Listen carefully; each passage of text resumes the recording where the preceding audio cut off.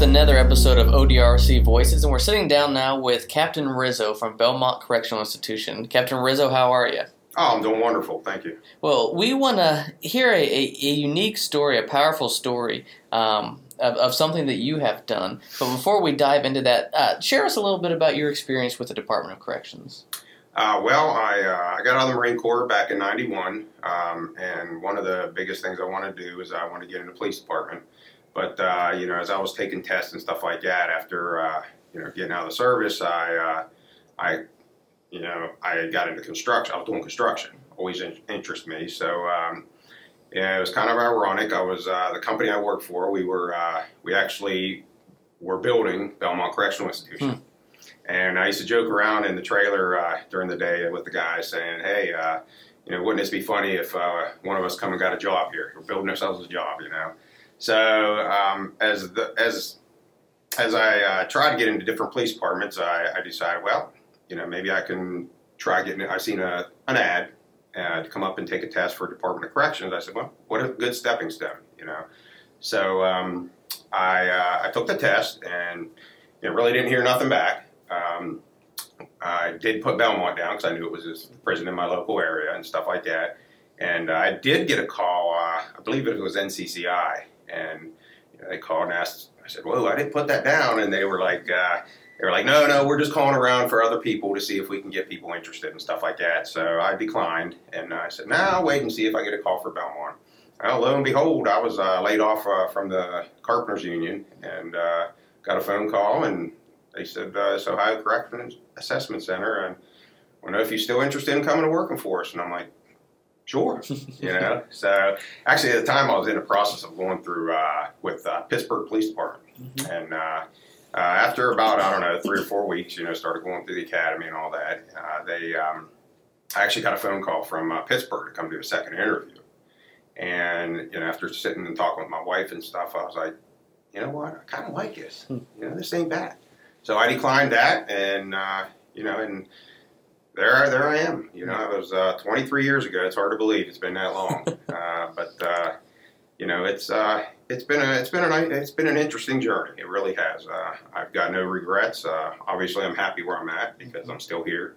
I was fortunate to be in a new prison, so I was able to promote early, and I've been a supervisor for 18, 19 of those years, and met some great people along the way, and had some pretty good mentors along the way. So it's like I said, it's been a great journey. It really has.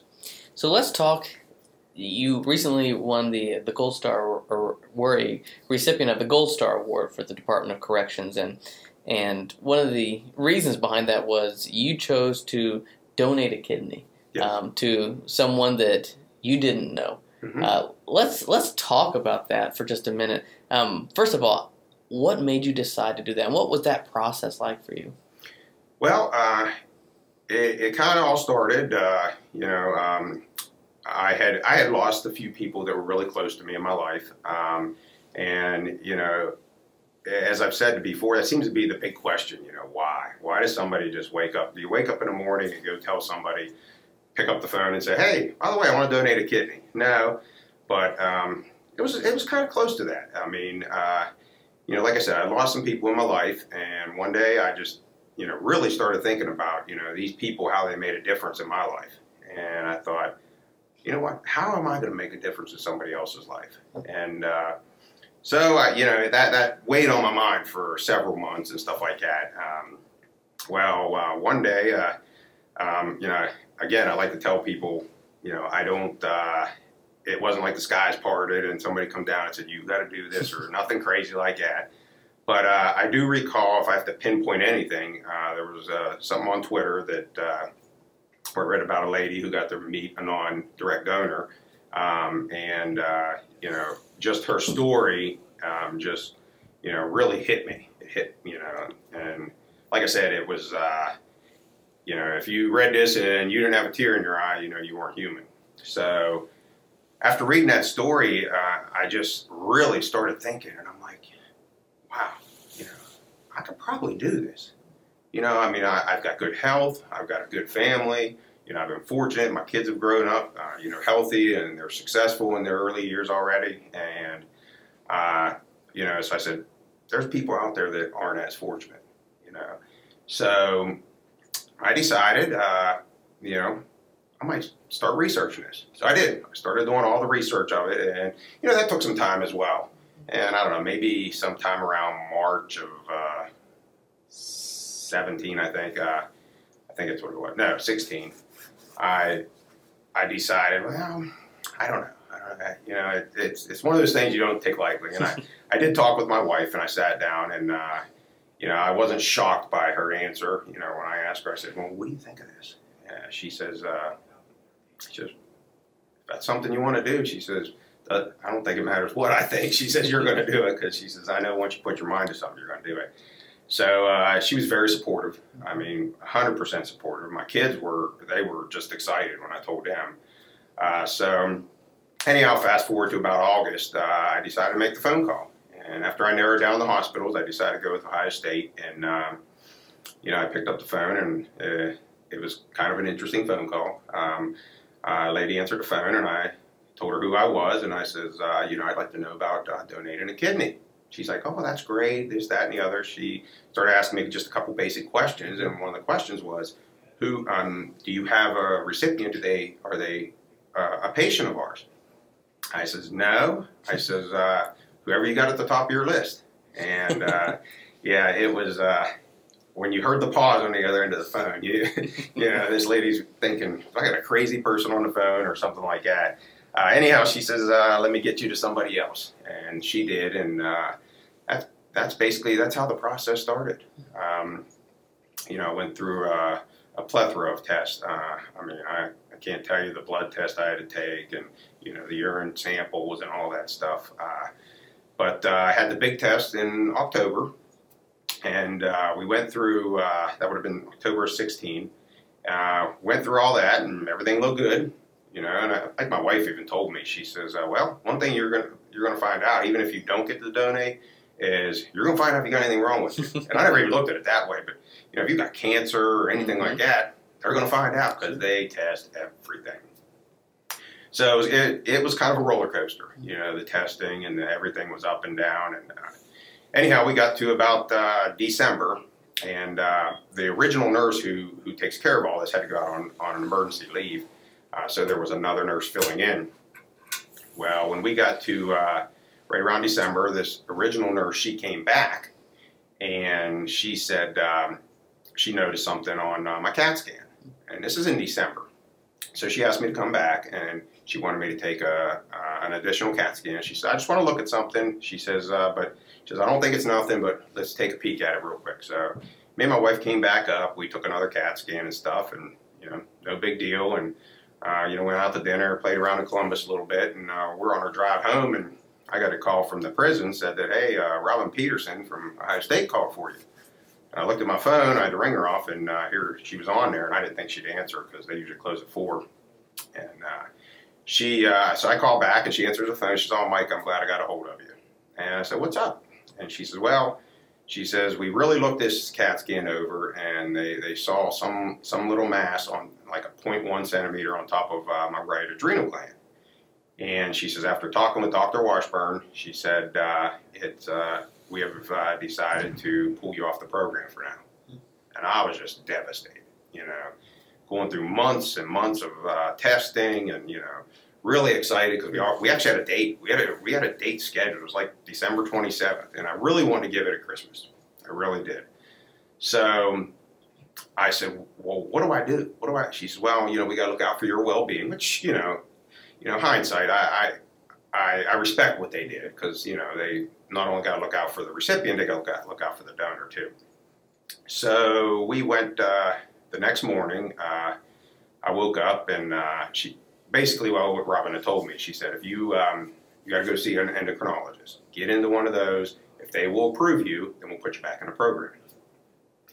So the next morning, me and my wife sitting there with coffee and everything, and that was kind of a turning point right there. I could have walked away. I guess I don't want to call it an excuse, but you know what I mean. I had a reason that I could have just said, you know what, maybe this ain't meant to be. Well, my wife, that was her words. She says, did you ever think that, maybe somebody's telling you something? I don't give up that easy. So I get on the phone and I start calling an endocrinologist. And this is one of those doctors where, and I had a feeling it was going to be where, okay, yeah, we'll get you in 3 months. I think the first doctor I talked to was going to get me, this is December, could get me in the end of February. The next one said, yeah, I could get you in early February. Now, the problem was I knew that if this went on too long, that they weren't, I would have to start the program over, with all the testing again and everything.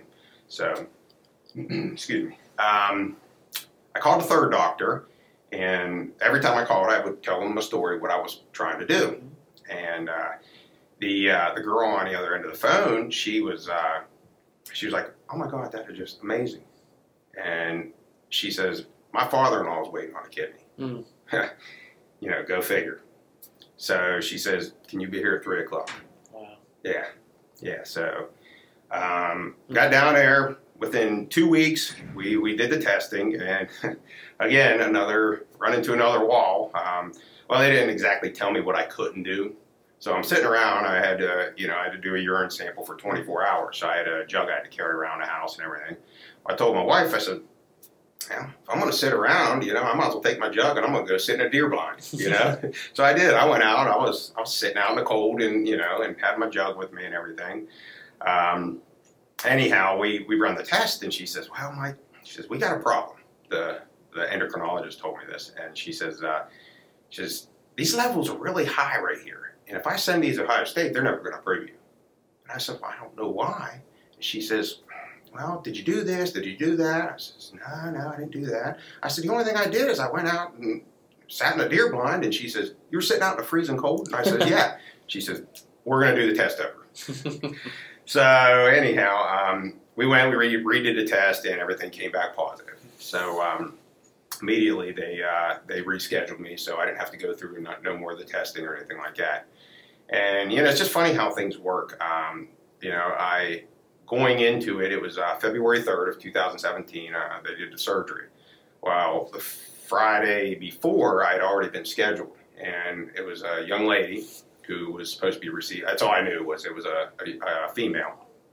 Was supposed to receive my kidney, and she, a deceased donor came in on Saturday, so she got that kidney.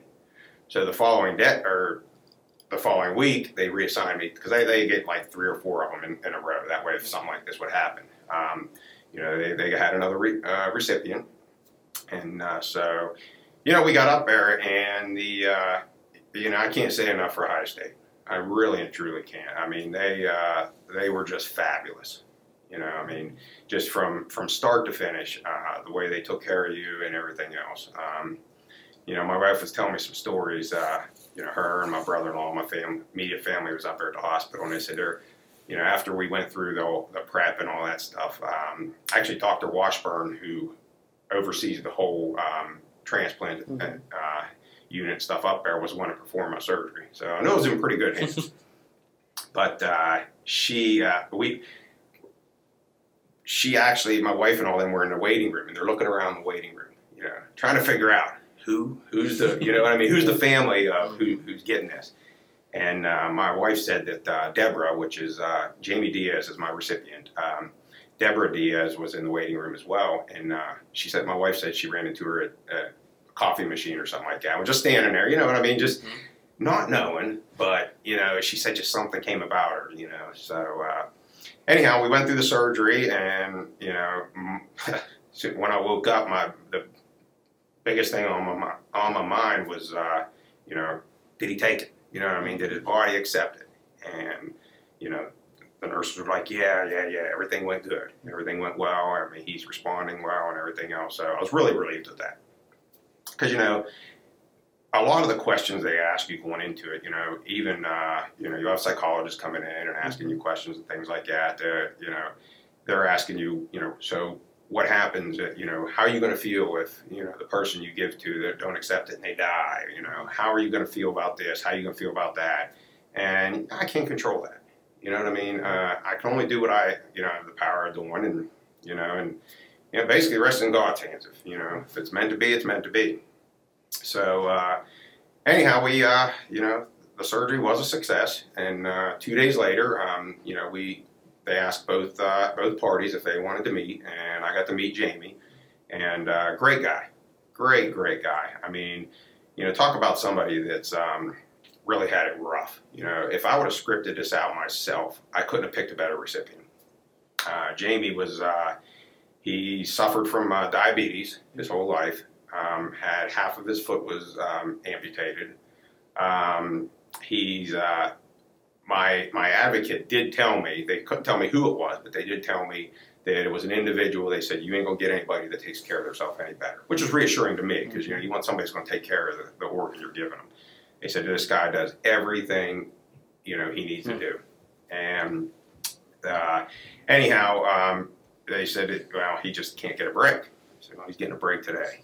So anyhow, meeting Jamie and Deborah, I come to find out, he was a preacher in his church. You know what I mean? So yeah, it couldn't have worked out any better. It really couldn't have.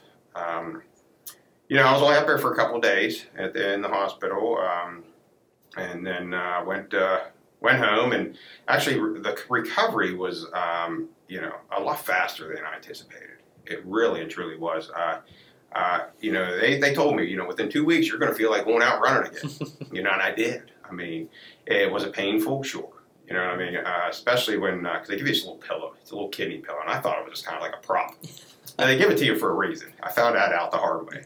I was laying in bed in the hospital, and I'm sitting there, and if you've ever had your abdomen cut open and you go to sneeze, oh my goodness, brought me to tears. I mean, just the pain. And my nurse had asked me, she said, well, did you use your pillow?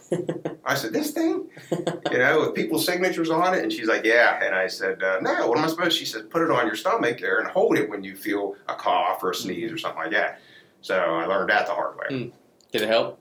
Oh, yeah. Yeah, it helped significantly. So you listened for that part. Oh, yeah. I mean, that pillow didn't go anywhere. I didn't go anywhere without that pillow. So, yeah, and we started the recovery process, and they knew what my goal was. I had already had a full Ironman scheduled for November of that year in Florida, and that was kind of another reason.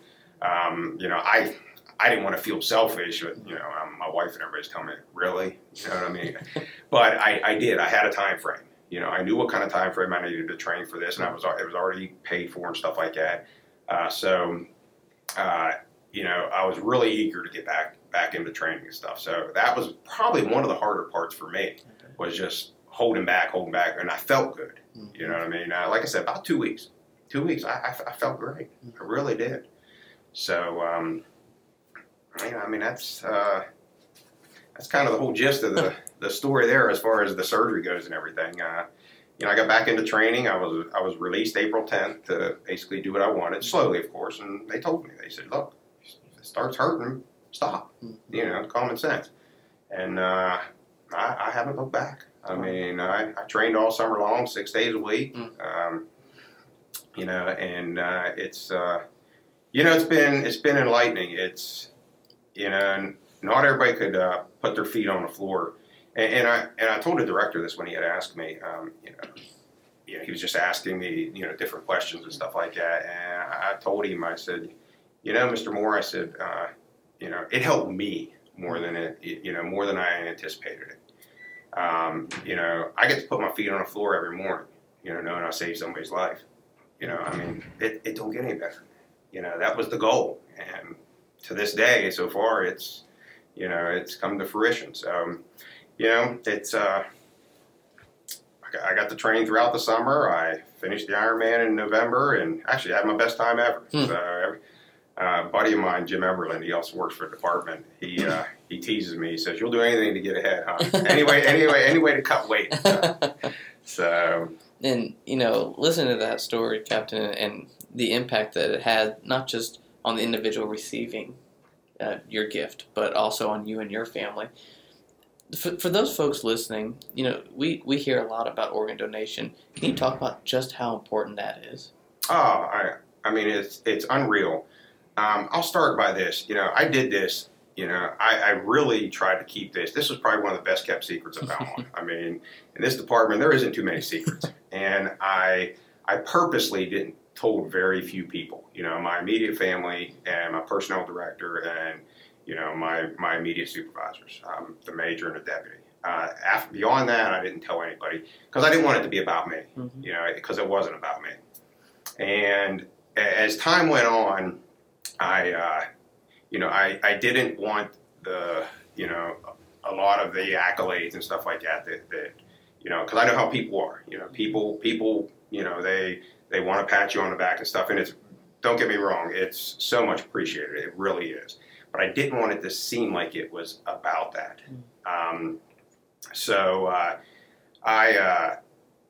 As I said, I kept it a big secret.